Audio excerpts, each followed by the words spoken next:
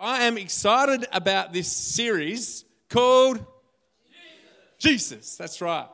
And the purpose of this series is actually to introduce you, hopefully, to a deeper, more intimate relationship with Jesus. Because we know about the name, Jesus, but what we want to do is look at different attributes or facets of the name of Jesus over the coming 3 or 4 weeks that help us to a greater, deeper understanding of actually who Jesus is. Because most people in the world have a flawed view of who Jesus is. Based on TV shows or pictures, you know the picture of the white pasty Jesus, the vegetarian Jesus, and how Jesus is just there. It's a wrong image of who Jesus is. Maybe based on experiences you've had with other Christians or other churches, we can gain a flawed view of who Jesus is. But what we want to do in this series is set the record straight, help you to understand who Jesus is, because your understanding of Jesus will determine the way that you relate with Jesus. And so that's what we're going to do over the next few weeks. And also, what we want to do is recognize that it's Jesus' name that brings us together. And so one of our key scriptures is from 1 Corinthians chapter 2, verse 1 to 2. And I rarely use the Message version, but I'm going to use it today because I think it puts it in a really good view. And this is a letter that Paul wrote to the church in Corinth that he planted, that he started. And so he wrote a letter to them. And he said to them, you remember, friends, remember that time when I first came to you to let you in on God's sheer genius. He's talking about the sheer genius and the wisdom of God in the gospel, of the good news of God coming and becoming a human being and being crucified on the cross. When I first came to you to let you in on God's sheer genius, I didn't try to impress you with polished speeches and the latest philosophy, which Paul could have, because he's very articulate, he's very smart, he's intelligent. He could have impressed them with all his long words and his great theological speeches and things. And, and so for us as a church, we just want to make things simple, just like Paul. He said, I didn't come to impress you with all of these polished speeches and the latest philosophy, but I deliberately kept it plain and simple. First, Jesus and who he is. And then Jesus and what he did. Jesus crucified.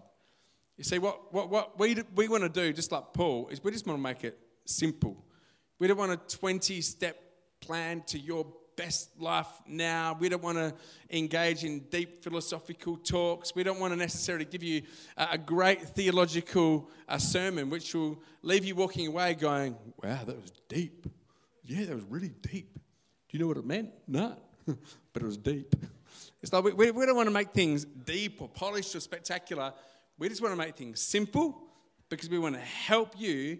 We want to know Jesus more.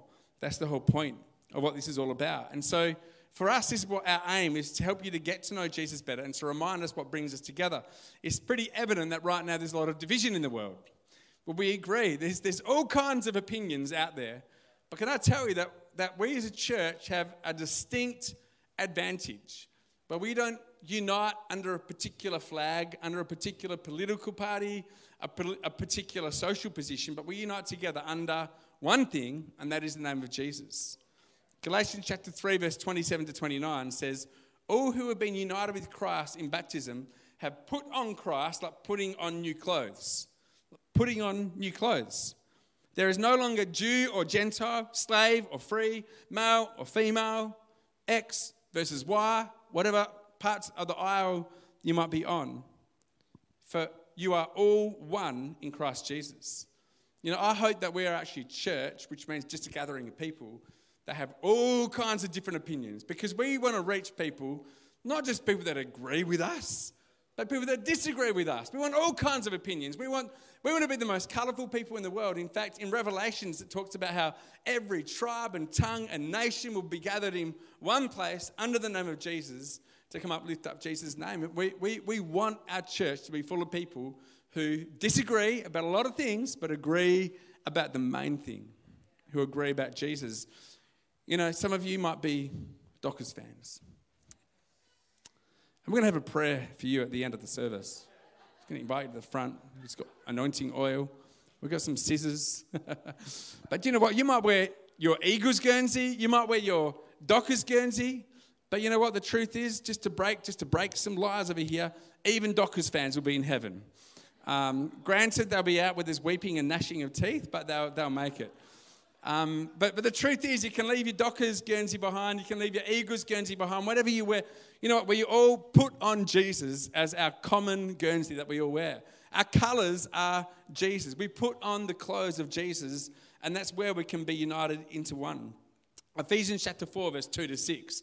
This is like countercultural, right? He says, always be humble and how often?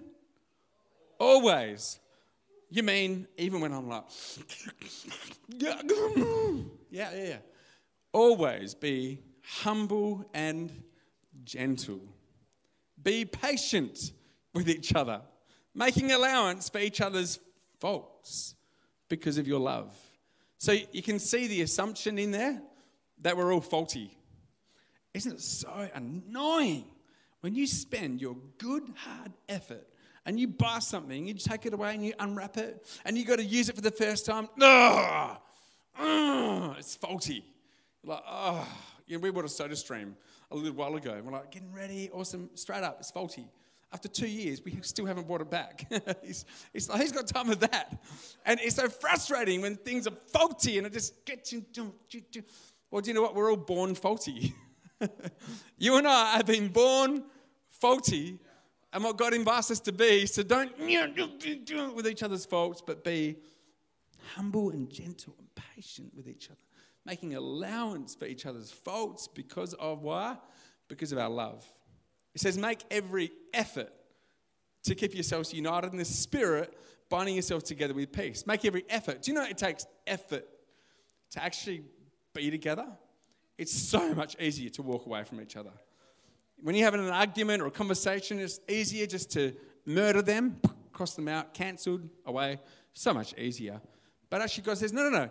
Don't live the easy road. Make every effort to be unified. Make every effort to humble yourself, to forgive, to get over your offense, to work. It's hard work to be unified together to keep the bond of peace. For there is one body and one Spirit, just as you've been called to one glorious hope for the future. I don't know what your hope in your life is. It might be left or right and everything in between. It might be here, there, and everywhere. But you know what? We all share one glorious hope for the future. And that is beyond this life. As good as it is painful. But we have a hope that beyond this life, we're going to spend eternity with Jesus in heaven, where every tear will be wiped away. There'll be no more pain or death or suffering. And we share this one hope, this one glorious hope for the future. There is one Lord, one faith, one baptism, one God, and one Father of all, who is over all and in all and living through all. And so this series, we want to know Jesus better, but also we want to be reminded that we come under, we come from all of our different backgrounds, but we can be united under Jesus' name. And so what I want to focus on tonight is one key attribute or thought about who Jesus is. And this attribute or this idea for me was something that really impacted my life in my early 20s, and it really changed me. And the thought tonight is that Jesus is my best friend. It sounds like a shallow thing when I say it initially, like BFF, best friends forever. You know, like when it's that vibe, it's like, oh, no, they're not my best friend anymore. No, that's old news. Like 3 BFFs ago. Best friend for the week. Best friend when I feel like it. When you're shooting me. But Jesus, but at a deeper level, Jesus actually wants to be your friend. He wants to be your best friend. That is the heart of God. And I love this scripture in John chapter 15, verse 15. Jesus is talking to his followers, and he says these words to you here tonight. Now, these words changed my life a number of years ago. Jesus said, I'll no longer call you servants, because a master doesn't confide in his servants. But now you are my friends, since I've told you everything the Father told me. Jesus no longer calls us servants, but he calls us friends. And for me, this changed my life. I just moved up to Perth from Albany at 18 years old, away from a broken home. And although it was exciting in a new city and it was amazing and the possibilities are endless, I found myself in my early 20s, probably for 1, 2, 3, 4 years, in significant seasons of great loneliness. Where I'll be around people and life was fun. I'll be, yay, woo. But then I'd find myself on my own a lot. And it would be a lonely time. But it was right in this time that Jesus revealed himself to be, not only to be my Father, God my Father, but to be my friend, to be my best friend. And tonight we're going to delve a bit deeper into this. I already believe it's going to be significant for you, a life-changing turning point for you. And so I just want to begin by prayer and invite God to speak to us again. Just open up your heart to God. And I believe that the power of the Holy Spirit is going to speak powerfully tonight. And so, God, we thank you that you're here, Jesus, just like you were with the disciples 2,000 years ago. And I pray, Lord God, that you bring the words that I speak alive and living into our hearts, God. And that in this moment, our lives will be transformed forever. In Jesus' name, amen. Amen. Awesome. So there's a couple of things I want to draw out about this verse is the difference between a servant and a friend. So the first point about the difference between a servant and a friend is one is distant and the other is near.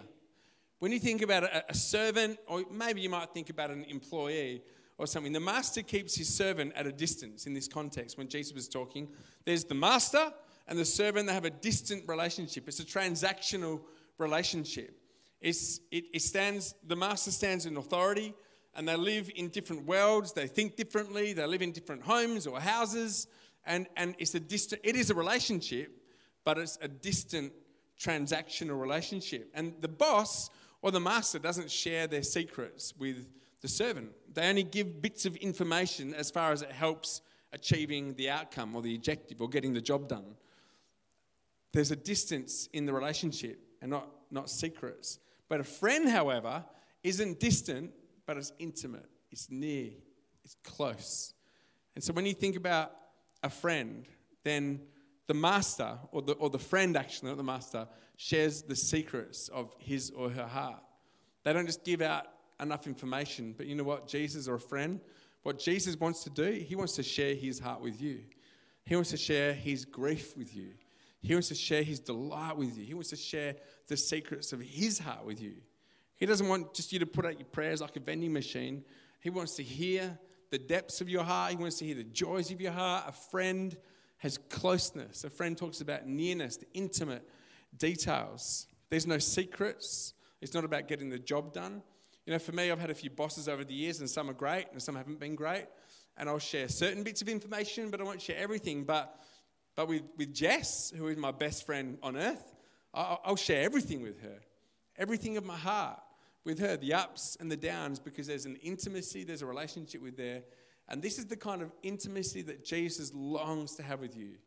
Not a distant, transactional, impersonal relationship, but a loving relationship where God is interested in every detail of your life, and he longs that you'd share that and that you would listen to the things of his heart as well.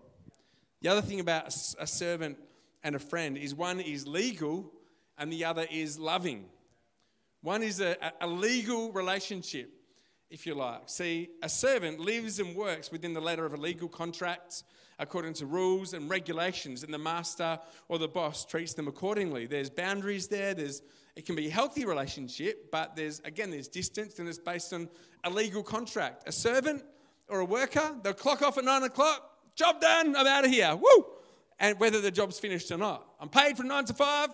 I don't carry the responsibility of this place. I just do my job, clock on and off, and I'm out. Catch ya! But a friend is opposite.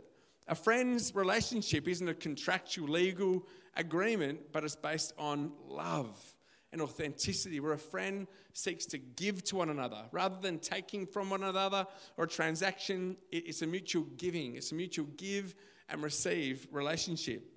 In fact, a friend, when you talk about work, works even harder for a friend than a servant does, because a friend shares your burdens with each other. A friend will share the burden and aim to get the job done rather than just clocking off at the end of the day. And this is the heart of God for us. Proverbs chapter 18 verse 24 says, "A man of many companions may come to ruin, but there is a friend who sticks closer than a brother." And his name is Jesus. You know, you might have lots of friends. I don't know how many friends you've got on Facebook. Maybe a couple of thousand, a couple of hundred. How many friends and acquaintances you have around. Some friends come in and out of your life as God's gift to us, actually, in every season. Some friends are good news, some friends are bad news. I don't know about your siblings. I've got great siblings, and we're quite close over the years. But can I tell you, there's definitely been some times where I needed someone closer than a brother. And Jesus sticks closer than a brother. Jesus sticks closer than a spouse. Jesus clicks and sticks closer to you than the most intimate of friend. And not just throughout seasons of your life, but through every season of your life. And so there's actually a reason why Jesus can be our friend. And it comes down to a theological term. Why Jesus can authentically be your friend. And it comes down to something called the theology of identification. The theology or the understanding of God has been as someone who, the theology of identification, what does that mean? It means this. It means everything that you and I experience in life, Jesus has experienced too. He gets it. God isn't some distant, lofty God that's just like, well, get over it. Just poof, up off the floor. He's like, he gets it. He understands what you have been through. And that's what we're going to have a little bit of a look at, the ways that Jesus has experienced similar things to us. And then what is our response at the end of that as well? You know, the truth is that you develop an intimacy when you had shared experiences with friends, with people. For example, Jess and I, we lost a baby when we were pregnant within the first year of our marriage. For us, that was devastating. Where I would have a shared experience. There's like an intimacy or an understanding that you gain when you've been through something that you might not have if you haven't been through it. I come from a broken home, and I'm able to relate and understand those from a broken home. I'm able to relate with those who've had a mum die. My mum passed away at 52 years old. I'm able to relate with those who have hay fever. Put up your hand. Anyone here that suffer with hay fever? A few hands in the house. Yep. Mate, everyone's like, yeah, it's spring. We're like, spring. Where's the Rhino Court? Where's the Nasonex? Just load me up with antihistamines, tissues, Kleenex. There we go. I know what you mean. Shared experience. In Hebrews chapter 2, verse 17, it talks about Jesus, and it says, that's why he had to enter into every detail of human life. Then when he came before God as high priest to get rid of the people's sins, he would have already experienced it all himself.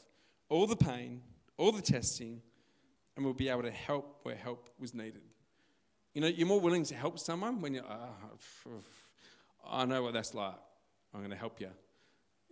God gets it. He knows what you've been through, so he can help you with compassion.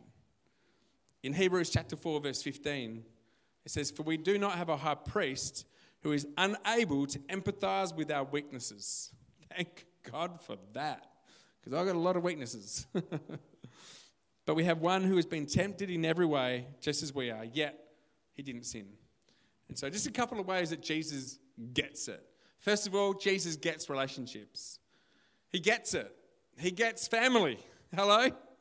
We're all being born into some kind of family, whether it's a broken family, a mixed family, a whole family, and anywhere in between.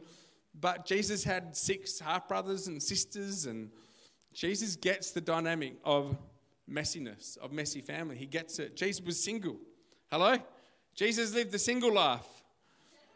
He gets it. He was tempted in every way, yet he didn't sin. He was tempted to fulfill his manhood urges in a way that didn't fulfill God. He was tempted, but he didn't do it. He was tempted to in all kinds of ways. He was attracted to others of the opposite sex. He was tempted in every way, but he didn't sin. So he gets it. Thank God he didn't give in to the temptation. Otherwise, he wouldn't be a pure lamb that would be sacrificed in our place. Thank God that he was pure throughout his life. Another thing is Jesus, in a weird way, has been married. Not like the, what's that movie called? Da Vinci Code, thank you. He wasn't married, but he was married. But he wasn't, but he was. So the Bible says that Jesus is married to his bride, the church, which is you and I, the people of God. And one day, see, marriage is just a picture of the real wedding, which will be forever in heaven with God's people married to Jesus as the groom. So guys, you're a bride. And get your head around that. And so, but Jesus is, if you like, married to a very he's been cheated on. So adultery is when you We commit adultery against God when we put other things as more important than God in our life. He knows what it's like to be cheated on. Jesus, and not at a light level, but at a serious, actual level. He knows the grief. Jesus actually hurts.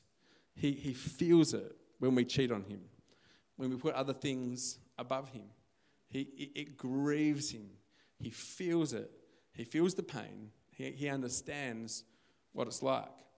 Jesus was betrayed. I don't know if you've been betrayed by your closest friends before, but Jesus was like betrayed in the worst possible way.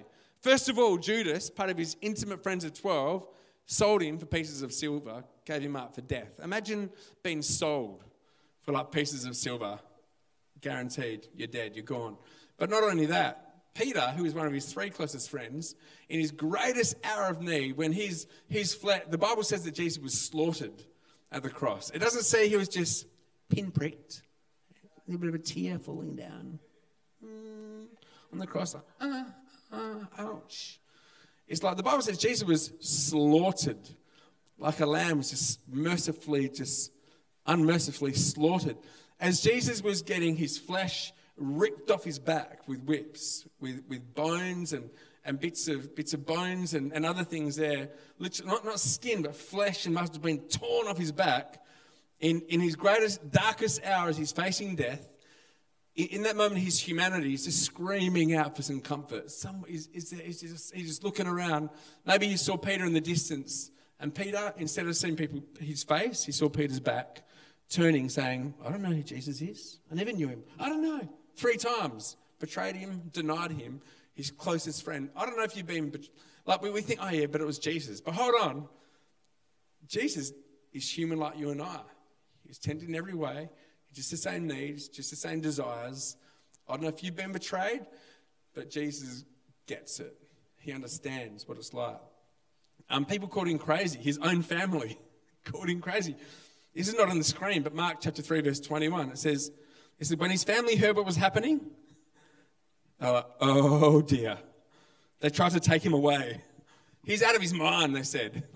Come on, Jesus. Sorry about that. Come on, Jesus. Awkward. Okay. Sorry about Jesus again. I don't know if your family's apologized for you. You felt like that. People called you crazy. People that are supposed to love you and be your advocate before you, believe in you. Jesus gets it. He gets relationships. Another thing that Jesus gets is normal life. Can I hear an amen to normal life? Who lives normal life? Can I see a hand anywhere who lives normal life? That's it. But do you know what? Jesus lived normal life for 10/11ths of his life. So he lived for 33 years. After 30 years, his first miracle was 30 years. So 30 out of his 33 years, he lived a normal, everyday life with all the same battles. We get, again, the picture of Jesus that he's just like, poo, poo, poo, poo, down the cross, miracles, resurrection. But you know what? 30 years of his life was a normal life. Actually, he was a carpenter. So 12 years old, apparently, Jews, that's when you become an adult. At 12 years old, he would have entered into his father's business, which was as a carpenter. So from 12 years old to 30 years old, 18 years, that's 6 times his ministry life, he worked as a carpenter. So he knows what it's like to deal with customers. He knows it. He gets it. Oh, it's you again. Okay. Yes, I know. Yes, I know. It wasn't cut straight or whatever. He knows what it's like to deal with customers. Jesus probably dealt with bad customers.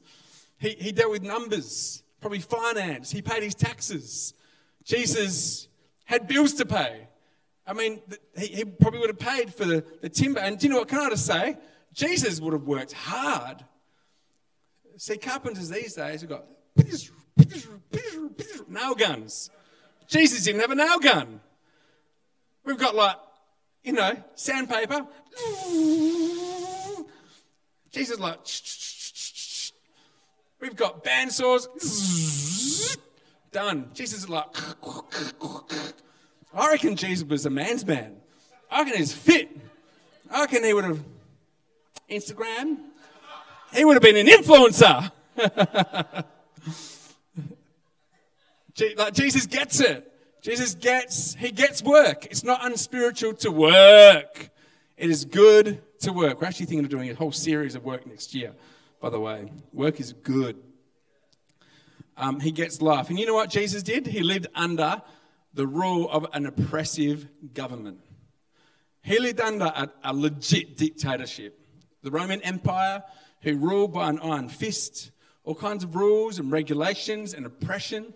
Jesus got the whole political thing, and this suits me and it doesn't suit me. Jesus gets what it's like to live normal life and all the dynamics that come with that. And lastly, Jesus gets pain. He gets it. Jesus understands and he gets pain, both emotional and physical pain. Isaiah chapter 53, verse 3, it says this about Jesus. He was despised. And just that enough. I don't know if you felt like despised before. Like, just despised, you know. Not many of us have, I don't think. Maybe now, I don't know, maybe in the past. But Jesus was not only just like, I don't like you, but he was despised. He understands what it's like.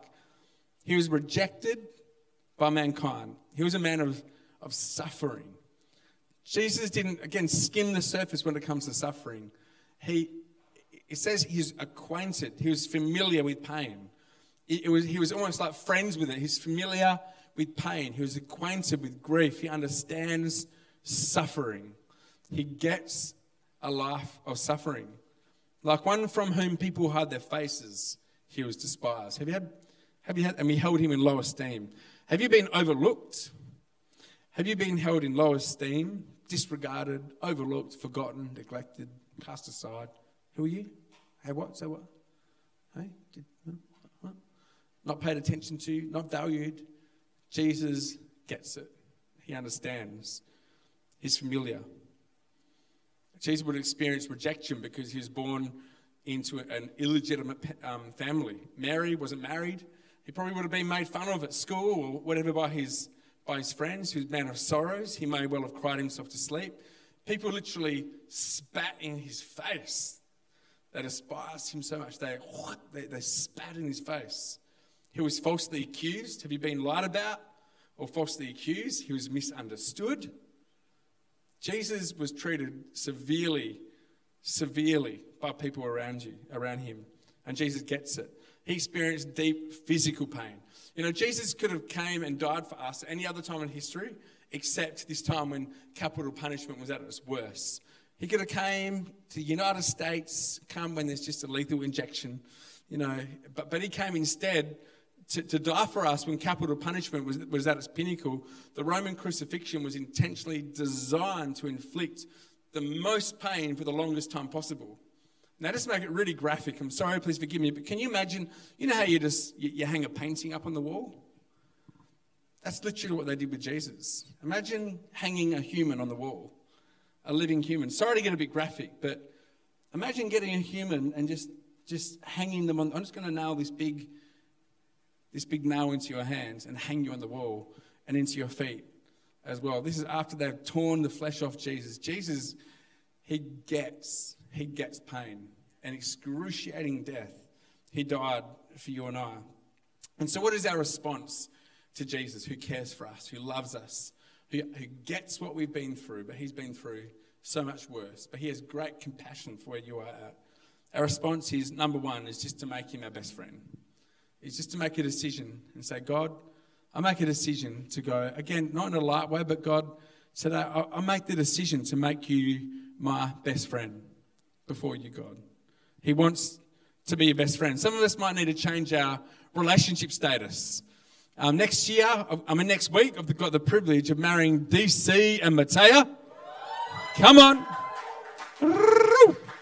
So that would have been 3 weddings in 5 weeks that I've been able to marry someone. It's been phenomenal to see people meeting together. I think it's 6 weeks, 6 couples that we've had meet in this church for the first time and then be getting married. It's phenomenal to see what God is doing. So let that be a little tip for you.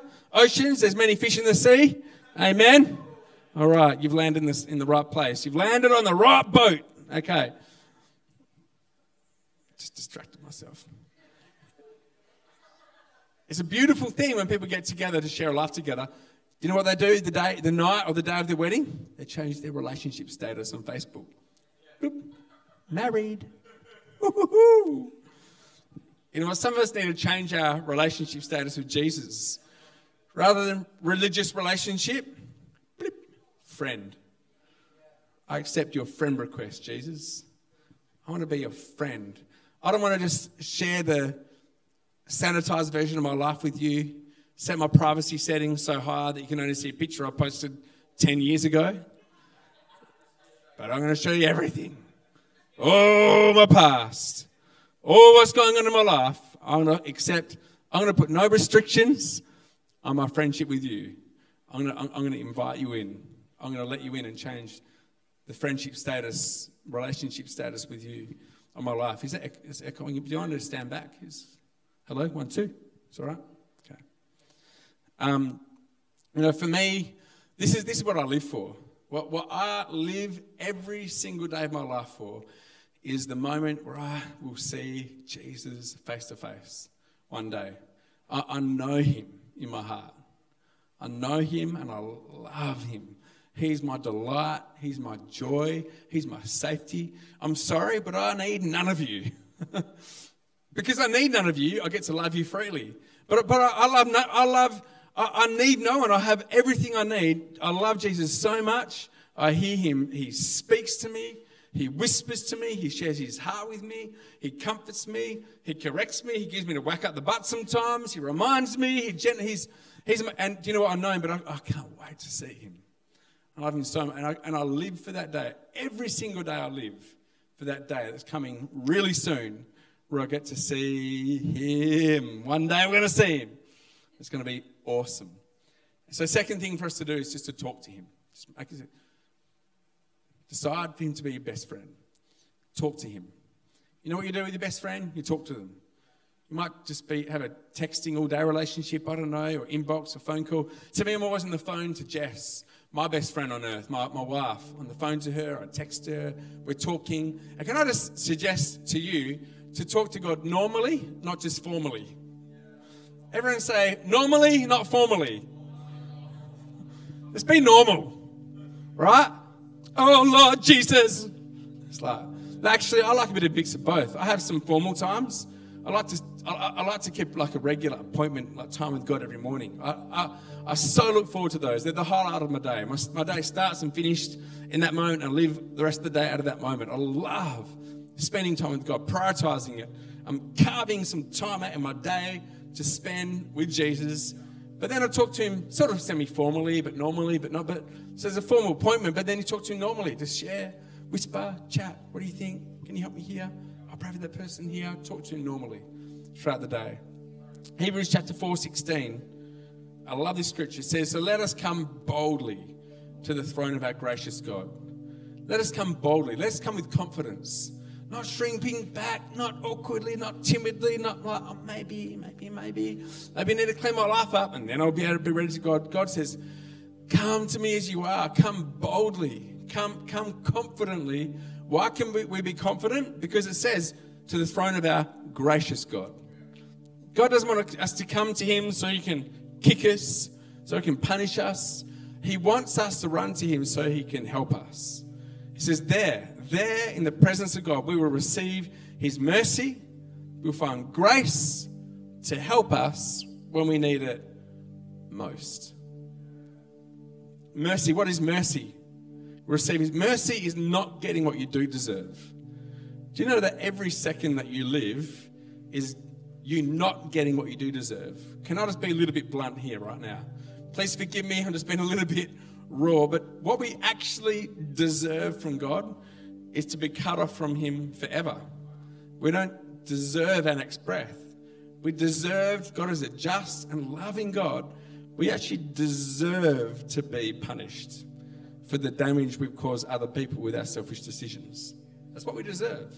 But God in his mercy withholds his just punishment. But not only that, does he withhold what we do deserve, he gives us what we don't deserve.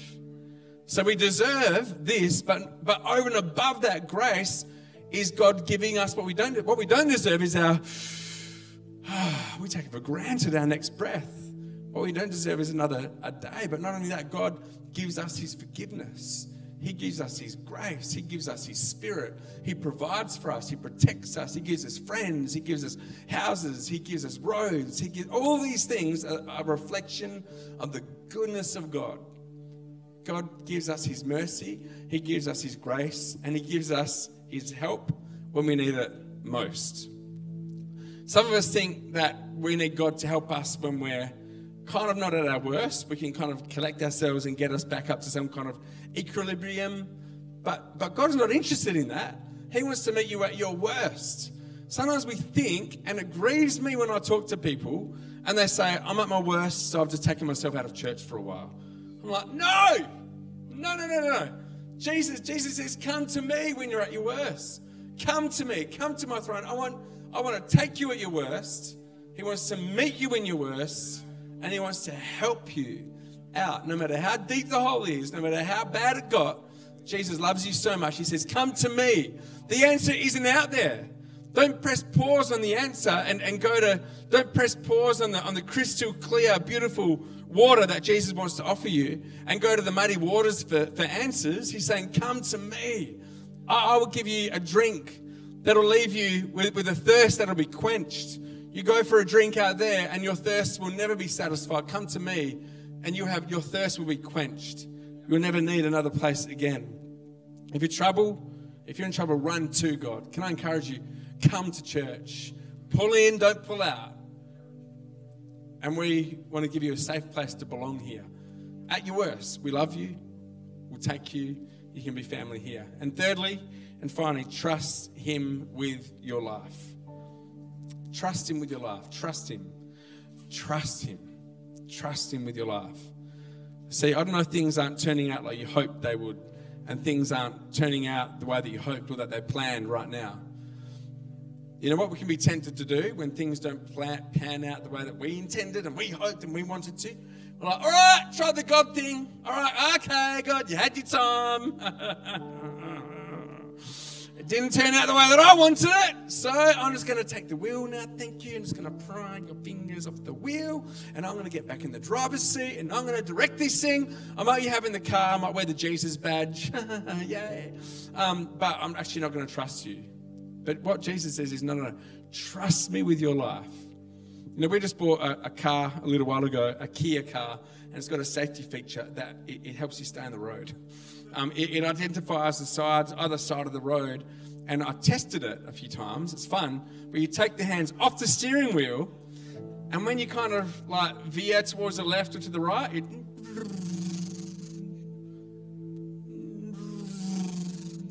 kind of brings you back on the road. So that's awesome. I get 5 hours sleep from Perth to Albany. It's awesome. No. I've actually tried to test it. What's the sharpest corner I can go around without it? Anyway. Slightly reckless, but do you know what the truth is? God wants you to recklessly take your hands off the wheel. He wants you to recklessly abandon your life into his hands. He's trustworthy. He's going to keep you on the road. He's going to lead you down the paths of life. He's not out there to destroy you or to steal from you, to take you, to ruin your fun. Jesus said that's the devil's job, to steal and kill and destroy with all his seductions and his lies, and this is the way.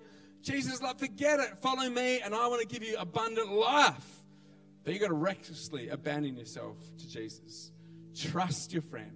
Trust Jesus with your life.